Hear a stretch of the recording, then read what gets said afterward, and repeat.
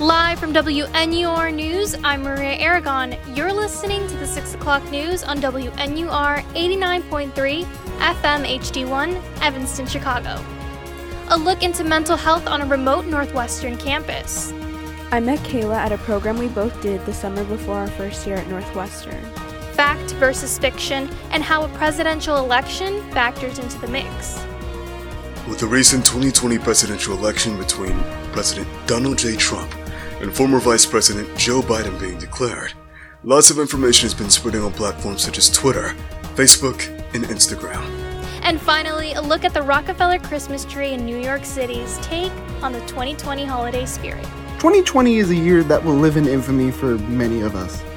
Overall, a lot of us can agree that it was, in general, a pretty crummy year. Those stories tonight. It's Monday, November 23rd, nearing the end of Northwestern's remote fall quarter. As students juggle between finals, travel plans, and the uncertainty of the COVID-19 pandemic, the conversations surrounding mental health on college campuses are many times overlooked. Marie Mendoza reports. I met Kayla at a program we both did the summer before our first year at Northwestern. She was easily the kindest and most well-intentioned person I had ever met. We quickly became friends, and then best friends. She knew my deepest secrets, and I thought I knew hers, too. Fall quarter of sophomore year, Kayla tried to kill herself. And it wasn't until that night that I learned that Kayla had borderline personality disorder. I didn't know that she was struggling, or the extent to which her mental illness consumed her and crippled her in a way. So, one night I went to her dorm and asked her to tell me everything.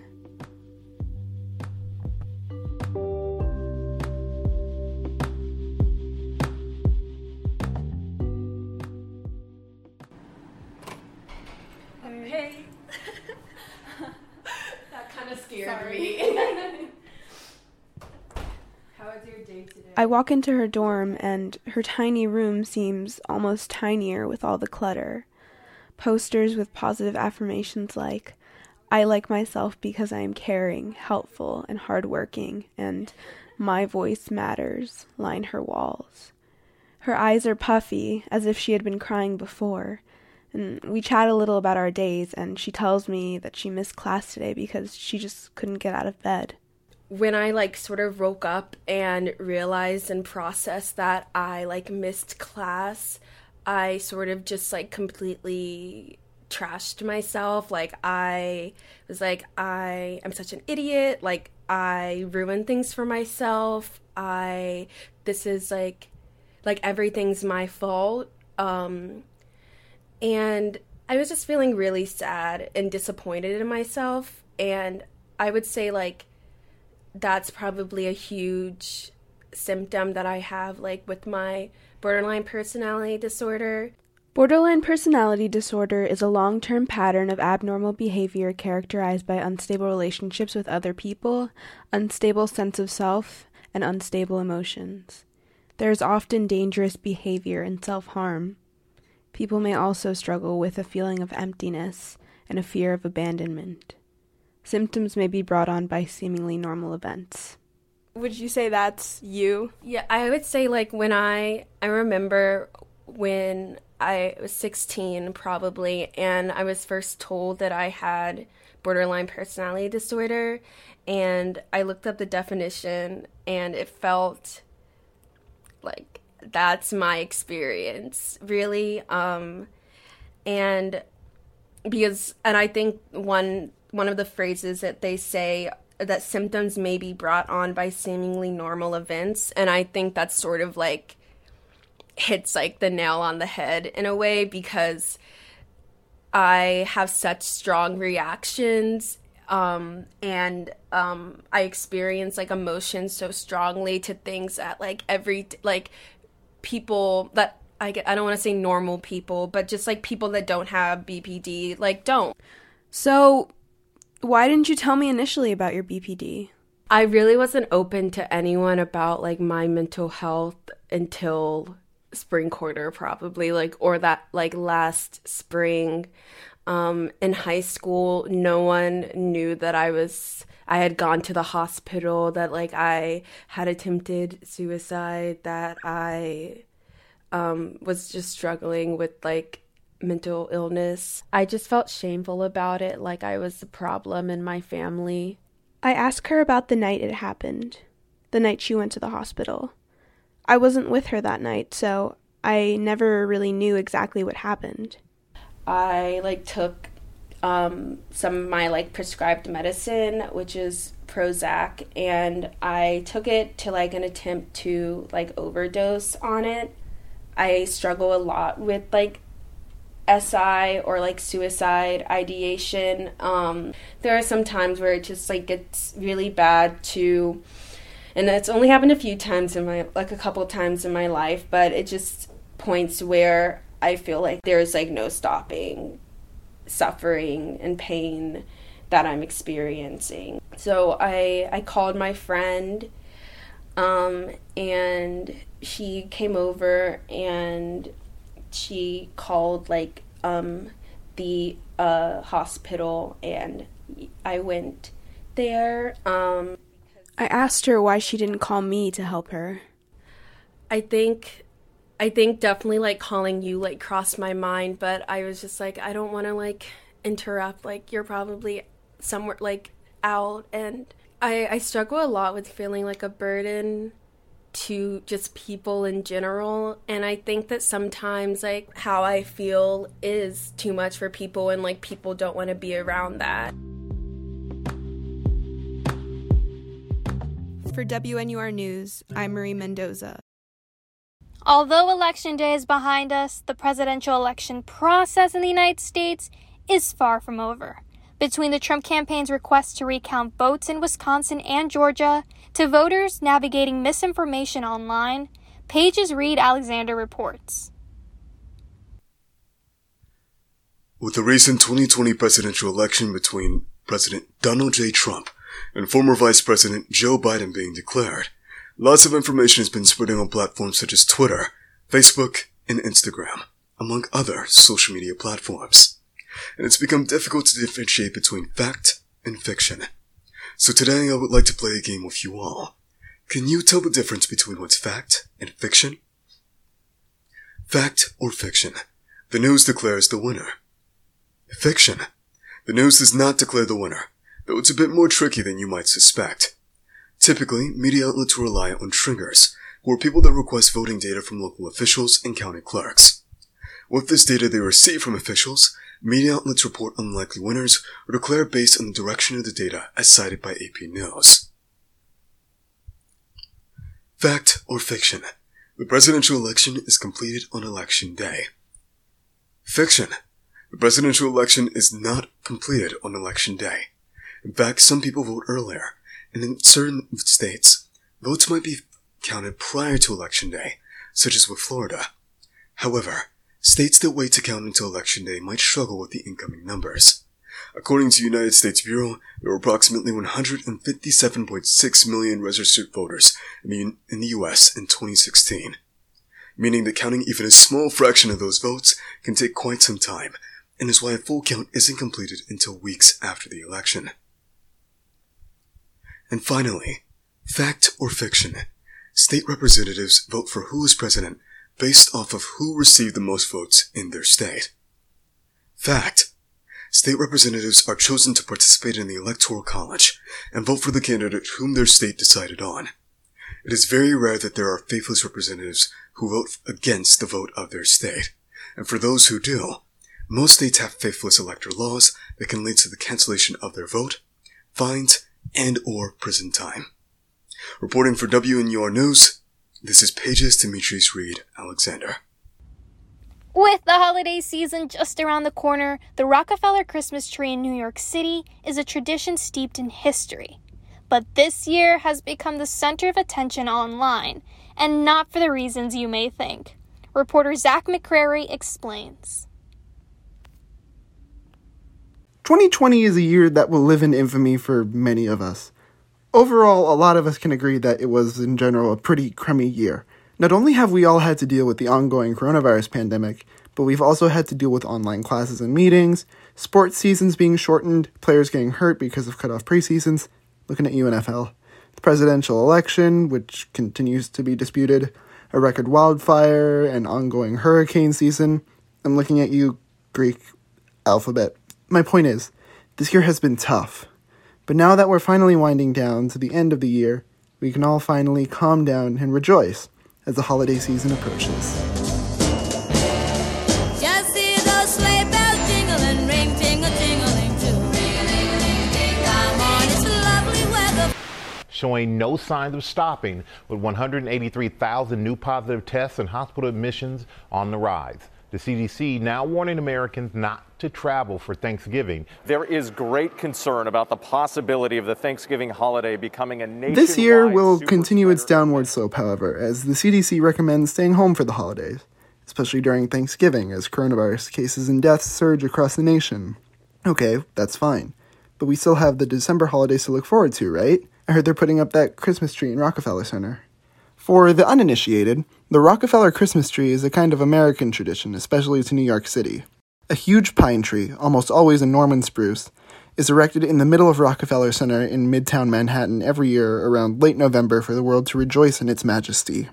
On the Wednesday after Thanksgiving, however, the tree is lit up by the mayor of New York, Bill de Blasio at the moment, to splendor in the whole grandeur of the giant tree and the way it's all lit up at night. Currently, the tree is topped by a giant 70-point star covered in Swarovski crystals. 3 million crystals cover the prongs of the star, causing the whole thing to weigh in at around 90 pounds. Hey, this thing ain't cheap, you know. Anyways, the event has taken place every year around the same time since 1931, where a much smaller tree, about 20 feet high, was decorated by construction workers around the Great Depression. The workers decorated the tree themselves with things like homemade garlands made out of paper, tin cans, twigs, and so on. Eventually, the thing grew to become a bit of a tradition, and 2 years later, Rockefeller Center planted their first official Christmas tree in 1933. It became so popular that they put in a skating rink below it in 1936. And that's how it's been for the past 83, going on 84 years now. They've been doing it forever, and it's honestly something that just kinda happens every year. To me, I never make it a point to watch the Rockefeller Center Christmas tree light up. I just always happen to see it if I'm both watching TV and there's nothing else to do. That's to say, I basically never see it anymore. This year's tree came from Oneonta, New York, a town nicknamed the City of the Hills that's about a 3.5-hour drive from Rockefeller Center. A picture tweeted by the Rockefeller Center last Wednesday, November 11th, showed the Norman spruce in all its glory in what appears to be a suburban neighborhood. 3 days later, Rockefeller Center tweeted another photo. This one set the internet on fire. People absolutely flipped over the shaggy, scraggly appearance of the tree. What happened? The tree looked like a totally fine tree before, but after it was transported to the middle of New York City, the tree seemed merely a shadow of its former self. Limbs were missing or bent, and the tree looked pretty disheveled. People have gone so far as to compare it to the Christmas tree from A Charlie Brown Christmas. You know, the Christmas tree that was a literal stick with a couple pine needles buried in the snow. You know, a lot of people have said that this year is among one of the worst in recent history, and I feel that. This tree doesn't exactly help with that feeling, like it's just one mediocre thing after another. But despite how sad this tree that represents the coming of the holiday season may represent for a few people who actually watch the lighting every year may seem right now, things may be starting to look up. As a sign of this, possibly, a wild owl was found inside the tree as it was being set up in Rockefeller Center, and it's pretty dang cute. The owl has since affectionately been nicknamed, fittingly, Rockefeller, and it should be set to be released back into the wild soon. Plus, Rockefeller Center, rather snarkily, tweeted, "Wow, you all must look great right after a 2-day drive, huh? Just wait until I get my lights on. See you on December 2nd. So there, haters. Give this year some more time before you call it the worst year ever. It ain't over till the fat lady sings. Or until something else disastrously wrong happens." For WNUR News, I'm Zach McCrary.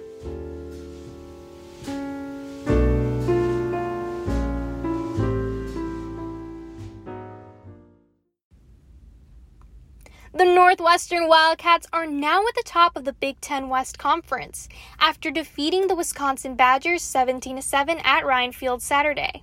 Now 5-0 and on track to return to the Big Ten Championship in Indianapolis, the Cats will return to the field to play Michigan State Saturday the 28th at 2:30 p.m. Central. According to the Illinois Department of Public Health, the state now stands at 664,620 COVID cases and 11,552 deaths. Over the next 14 days, state health officials will continue to track metrics after Tier 3 mitigations were imposed on the state Friday. According to the department, in order for a region to move back to Tier 2 mitigations, it must see a 7-day test positive average below 12% for 3 consecutive days, more than 20% availability for intense care units and hospital beds for 3 consecutive days, and a decline in 7-day hospitalization average for at least 7 days. According to Sunday's update, the city of Evanston reports a total of 330 confirmed COVID cases and a total of 84 deaths. In light of Illinois entering Tier 3 mitigation, members of NU Community Not Cops held a virtual Indigenous community teach-in on Sunday, marking more than a month straight of actions. Lastly, President-elect Joe Biden on Monday unveiled a slate of top foreign policy and national security picks. According to the Associated Press, the choices reflect Biden's emphasis on developing a diverse team, with Avril Thomas Greenfield, a black woman, at the helm of the U.S. mission to United Nations, and Alejandro Mayorkas, a Cuban-American lawyer who would be the first Latino to head Homeland Security. Finally, here's Linus Holler with the weather report. It's a brand new week, but the same old drill, so let's have a look at what the weather will have in store for us these next few days. While Monday was sunny and pleasant, Tuesday will be decidedly not. Temperatures will drop to just above freezing overnight, hitting a low of 37 Fahrenheit, 3 degrees Celsius. The morning will bring some mixed precipitation or periods of snow. Later in the day, the precipitation will fall exclusively in the form of rain. It will also be quite windy, with some gusts reaching as high as 25 miles per hour, 40 kilometers an hour. Temperatures are expected to stay subdued during the day too, with a high of 43 Fahrenheit, 6 degrees Celsius. The weather will stay rainy on Wednesday, with rain showers moving through the Chicago metro area. The wind will die down a little, but will continue to be present and noticeable, especially taking into account the moist air. The temperatures will be a bit warmer, with a low of 42 Fahrenheit, 6 degrees Celsius, and a high of 50 Fahrenheit, 10 Celsius expected. Thursday, Thanksgiving, will bring calmer and nicer weather to the area. Rain will stop falling overnight and will be replaced by partly cloudy, partly sunny skies and calmer winds. The temperatures will range from 42 to 49 Fahrenheit, 6 to 9 Celsius. Friday too will be sunny, but more importantly, dry as well. Morning temperatures will be a little cooler than the previous few days, dropping to 38 Fahrenheit, 3 degrees Celsius. Highs will continue to be situated at around 49 Fahrenheit, 9 centigrade. Finally, let's take a look at the trend for the weekend. Friendlier and sunnier weather will prevail, with temperatures reaching the low 50s or just above 10 degrees Celsius. Winds will be light. I'm Linus Hurler with the weather for WNUR News. That's all for the WNUR News at 6 p.m. For more news updates and reports, follow us on Twitter at WNUR News. You can listen to these and other stories of the day on our Spotify, Google Podcasts, SoundCloud, and online at WNUR.org. On behalf of our producer, Alex Harrison, reporters Marie Mendoza, Pages Reed Alexander, Zach McCrary, and Linus Holler, as well as all of us here at WNUR News, I'm Marie Aragon, and we wish you all a wonderful holiday season. Wrapping up this year's shows, we will return in January, so thank you so much for listening. Now, back to scheduled programming.